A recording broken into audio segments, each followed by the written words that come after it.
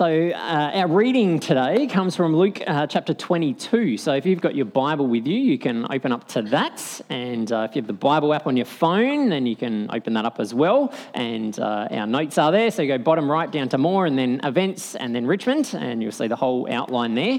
But we're going to just read the passage through before we jump into the message. So Luke chapter 22, and we're reading verses 54 to 62. So Luke 22, 54 to 62. So they arrested Jesus and led him to the high priest's home, and Peter followed at a distance.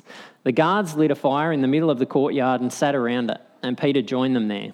A servant girl noticed him in the firelight and began staring at him. Finally, she said, "This man was one of Jesus' followers." But Peter denied it. "Woman," he said, "I don't even know him." After a while, someone else looked at him and said, "You must be one of them." "No, man, I'm not," Peter retorted. About an hour later, someone else insisted, "This must be one of them because he's a Galilean too." But Peter said, "Man, I don't know what you are talking about." And immediately while he was still speaking, the rooster crowed. At that moment, the Lord turned and looked at Peter. Suddenly, the Lord's words flashed through Peter's mind. "Before the rooster crows tomorrow morning, you will deny 3 times that you even know me." And Peter left the courtyard, weeping bitterly. The guards in charge of Jesus began mocking and beating him. They blindfolded him and said, "Prophesy to us. Who hit you that time?" And they hurled all sorts of terrible insults at him.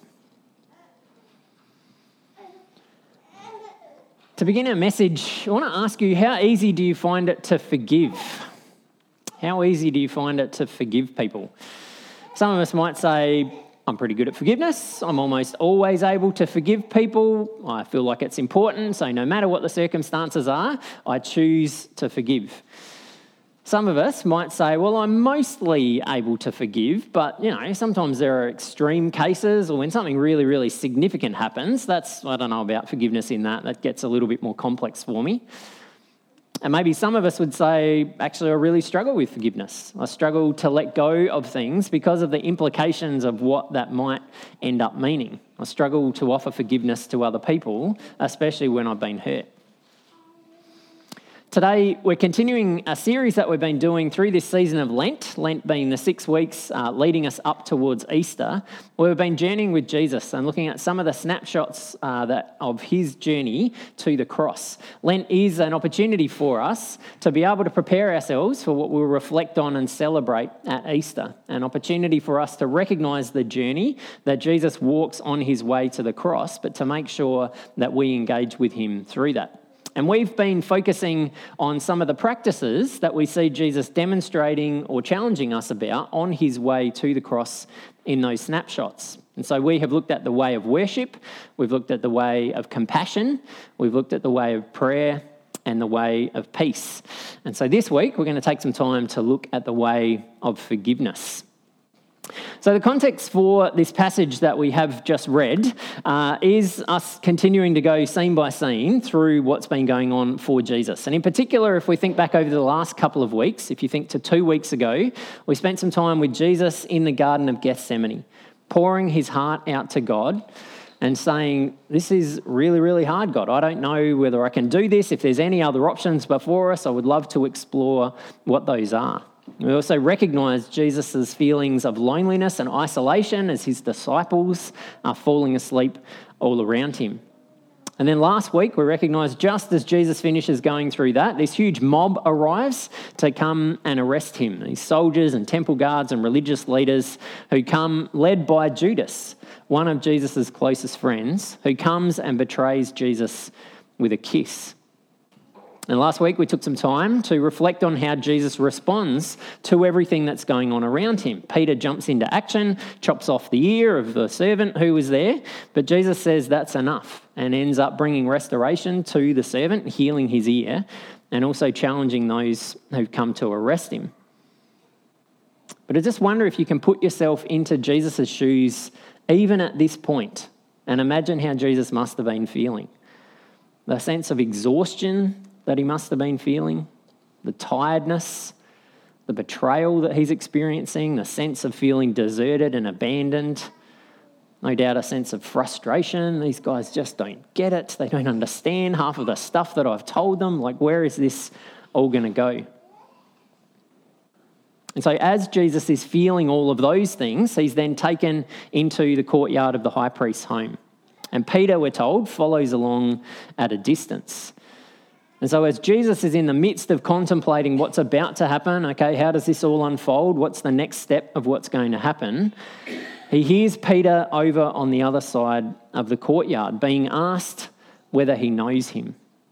And so once again, put yourself in Jesus' shoes and imagine what this must be like. To see Peter, the guy who you have spent the most time with, the guy who you have invested a significant amount of effort and energy into, the guy who you've shared so many different thoughts with, the guy who you're hoping will be a key figure in this movement of kingdom people that we end up calling the church, the guy who has said to you only hours ago, Jesus, I'm ready to go to prison for you. In fact, I'll even die for you if that's what's needed. This guy, Peter, you overhear denying that he knows you. And not just denying you once, but then denying you again. And not just denying you a second time, but denying you a third time. And with more and more passion each time. No, I don't even know the guy. I'm not sure who he is. No, I'm not that guy. Like, I don't know what you're talking about. No, I have no idea what you're talking about at all. And after that final denial, Peter looks at Jesus and Jesus looks at Peter, and it all sinks in. This is exactly what Jesus said was going to happen. Peter said it wouldn't. No way, Jesus. I will do anything to avoid denying you. And yet here we are. And so once again, how would you feel if you were Jesus? What would you be thinking? How would you be responding? And I wonder in particular what you imagine the look was that was on Jesus' face as Peter looks at him and as Jesus looks at Peter. Was it a look of judgment? A look of disappointment? You've got to be kidding me, Peter. Like, seriously? Really? Was it a look of resignation? Maybe with a bit of a sigh. Well, I knew this is what was going to happen. I told you this is the way that things were going to unfold. Or I wonder if there was a look of compassion in Jesus' eyes, as we looked at a few weeks ago. A look of sadness and understanding, being able to put himself into Peter's shoes and know the pressure that Peter was feeling in this moment. But even more than that, feeling the sense of sadness. Feeling the sense of, like, I know how Peter is going to feel once all of this kicks in. I know what Peter's going to go through in these hours after he's denied me. Is there a look of compassion in Jesus' eyes? But it's not finished for Jesus. And this is part of what staggers me the most about this journey to the cross. Hasn't Jesus already been through enough? At this point, how emotionally exhausted, spiritually exhausted, physically exhausted must Jesus be? And yet, after his closest friend deserts and denies him, we read these verses in 63 to 65. The guards in charge of Jesus began mocking and beating him. They blindfolded him and said, "Prophesy to us, who hit you that time?" And they hurled all sorts of terrible insults at him. In the midst of everything that Jesus is going through, now he has these guards who just start mocking him. They put a blindfold on him and they start dancing around him and they start smacking him and teasing him. Well, you're a prophet. Who was it that hit you that time? Who did that one? Who did that one? They abuse him. They dump insults on him. And I just picture Jesus feeling more and more crushed by all of this. Just more and more weighed down, more and more exhausted, more and more alone, more and more abandoned. And I wonder what your feelings would be towards these people if you were in Jesus' shoes. I don't think any of us would begrudge Jesus if he said, "That's it. I'm done with these people. I'm done with Peter. I'm done with these soldiers. I'm done with all of them. I've had enough. I will do what I have to do, God, because I know that it needs to happen. But don't expect me to love these people, and certainly don't expect me to treat them well. I don't think any of us would begrudge Jesus if that's where he landed. And yet ultimately, where does Jesus get to? How does Jesus respond? Well, hours later, while Jesus is hanging on the cross, he utters these astounding words. In Luke 23, verse 34, Jesus says, "Father, forgive them, for they don't know what they're doing." Father, forgive them, for they don't know what they're doing. It blows my mind, again, about Jesus' compassion, that even when he's hanging on the cross, he's got the ability to put himself into the shoes of those around him, to put himself into the shoes of the soldiers and say, I know that these guys don't really understand what they're doing. Even to put himself into the shoes of the religious leaders who set all of this in motion and to say they don't really know what it is they're doing. And so, Father, forgive them. We also know that after Jesus' resurrection, Jesus goes and seeks Peter out and asks him 3 times, "Peter, do you love me?"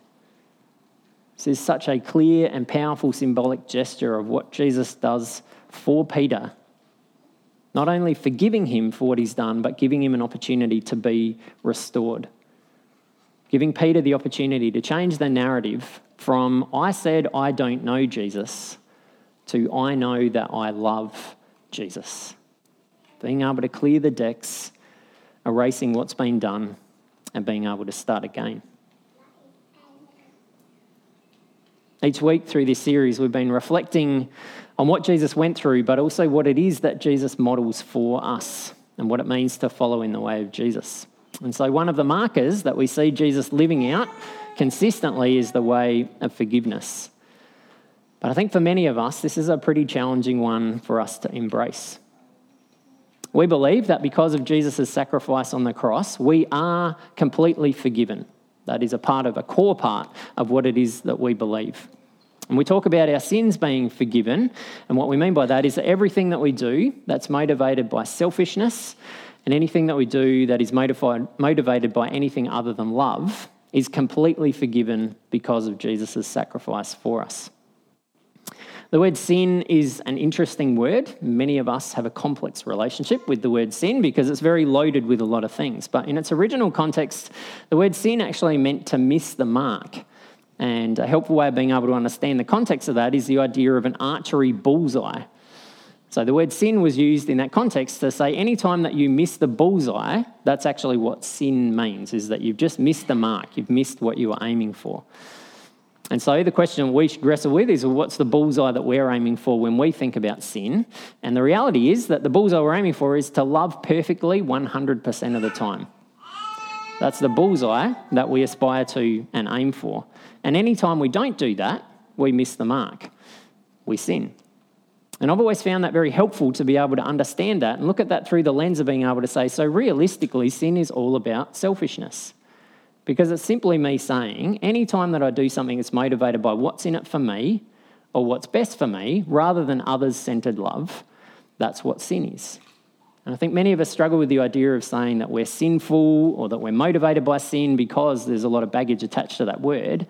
But I don't think many of us would challenge if someone said, are you someone who struggles with selfishness? I know that's certainly true for me, absolutely.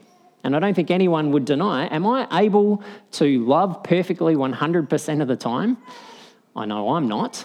And so it simplifies things down. And we recognise that there's collateral damage every time that we choose selfishness over others-centred love. And that's what Jesus forgives us for. That's what we celebrate and recognise in what Jesus has done. It's part of what we'll get to celebrate and recognise with Gisella's baptism in a little while. This is the core of what we believe, and this is what we accept, is that we've been washed clean of all of the times that we choose selfishness over others-centred love. But the question is, as people who then follow Jesus, what does it mean for us to embrace the way of forgiveness and to think about how we forgive others? And in actual fact, is it our role to forgive others, or is that Jesus' role? We start there. We recognise that if Jesus has forgiven me, then that means that Jesus has forgiven you. That means he's forgiven the person who's sitting next to you or behind you or in front of you. He's forgiven the person at work or school or uni. He's forgiven the person who's part of your family. He's forgiven the person who is your neighbour. If Jesus has forgiven me, that means that he has forgiven all of us. But is it then on me to offer forgiveness to other people, or do I just leave that with Jesus? And the biggest barrier that I've seen to this over and over again is that we often think that forgiveness means pretending that nothing has happened. That famous phrase, forgive and forget. We're supposed to just pretend that it's all fine and let it go. I believe that any time that we experience conflict or any issues or any time that we experience pain in our lives, there are actually 3 phases that are vitally important for us to separate out. There is forgiveness, yes, but there's also rebuilding trust, and then there's pursuing reconciliation. And I think what often happens for us is that we jump straight from forgiveness across to reconciliation. And we assume that if I forgive, that means I need to just pretend that everything's fine. A bit like we talked about last week. We become passive peacemakers, or I'll just take all the hits, I'll absorb everything just so that everything's fine again. I'll take it all on. I don't believe that that's true, nor do I think that it's healthy. And so I think it's important for us to tease those out and look at them one at a time. But I do want to say that what we're talking about here is very simplistic in a lot of ways and very general.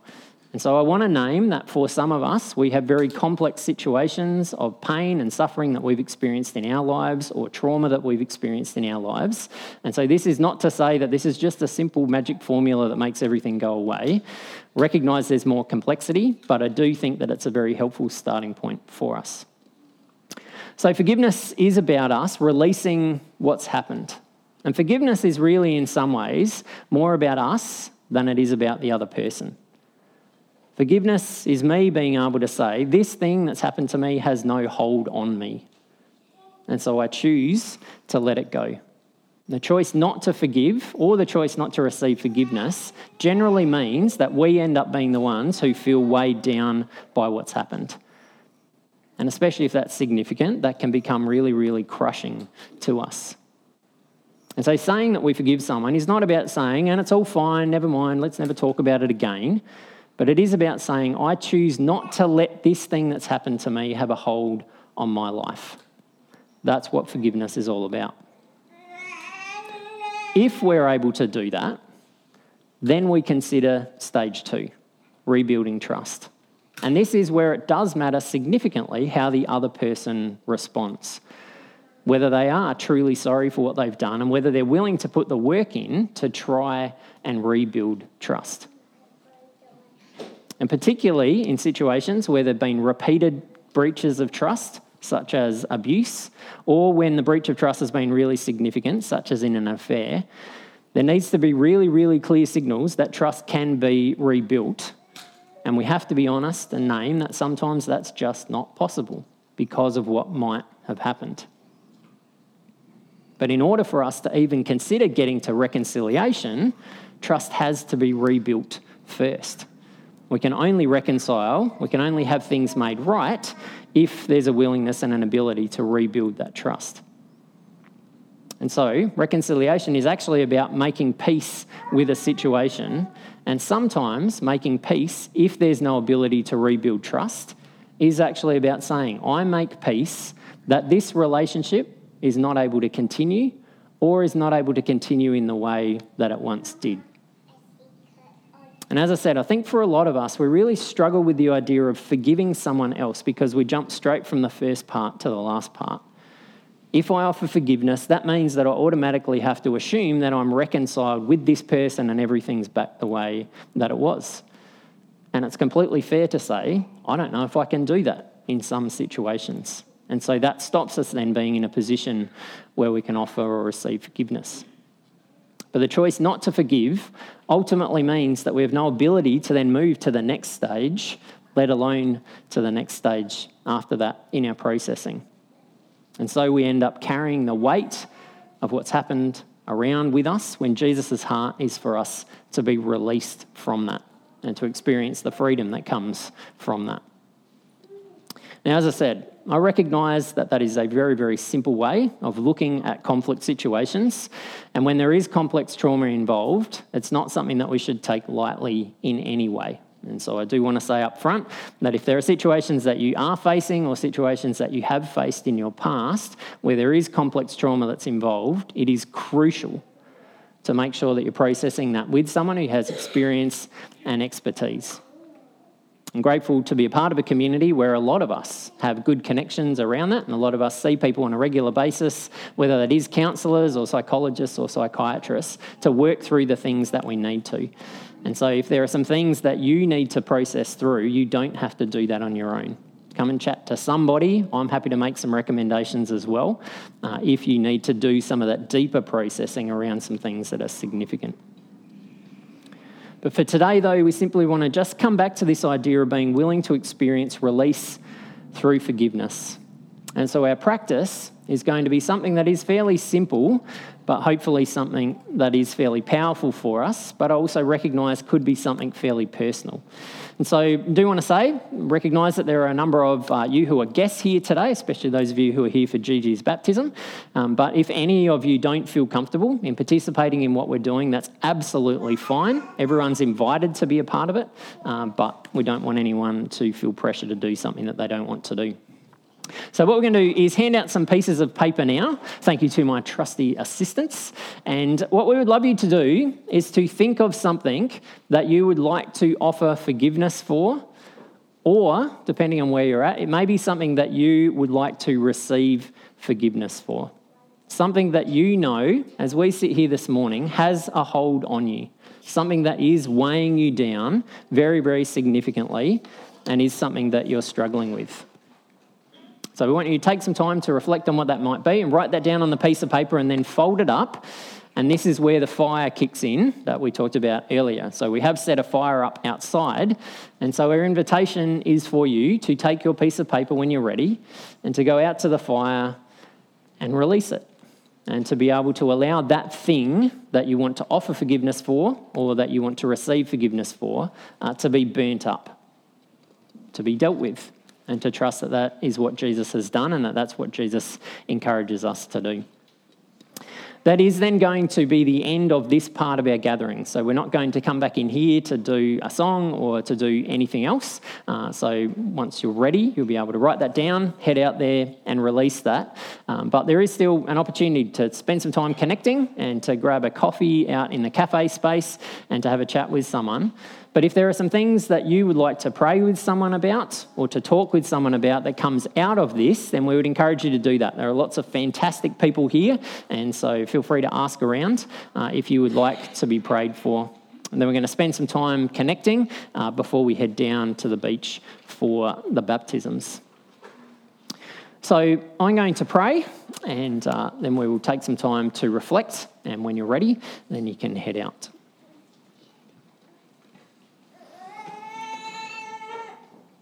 Jesus, we are so grateful for the forgiveness that you offer to us, for those times when we don't get it right, all of those times when we miss the mark in terms of being able to love perfectly. And we're so grateful that that's not just teaching that you give to us or something that we believe theologically or philosophically. That is something that we see you demonstrating in unbelievably powerful ways. As you engage with people like Peter, with the soldiers, with the religious leaders, with the people who are doing so much to you, you somehow manage to find your way to be able to offer forgiveness to them. And so we are grateful for that model that you give us of what forgiveness looks like. But we recognise that it is incredibly complex, that it's so hard for us to find our way to being able to forgive those who have harmed us or who've done damage to us, who have said something to us. We find it really hard often to release those things. But we know that that is something that you want us to feel released from. Not because it then means that we just have to pretend that everything's fine. We know that there are other things that we need to work through in order to pursue trust and reconciliation and what that may or may not look like. But we know that your desire is for us to be able to experience freedom And so that's our prayer in this time, is that you would help us to be able to identify something that does have a hold on us, something that is weighing us down, that you're encouraging us to be able to release today. Help us to know what that is and then to be able to take that and to offer that to you. We're grateful that your forgiveness for us is complete. We recognise that we're all just trying our best to follow you, and our forgiveness is not complete in the way that we can offer it. But we ask that today we could have a taste, a small experience as we continue to step forward in what the way of Jesus looks like. In your name we pray. Amen.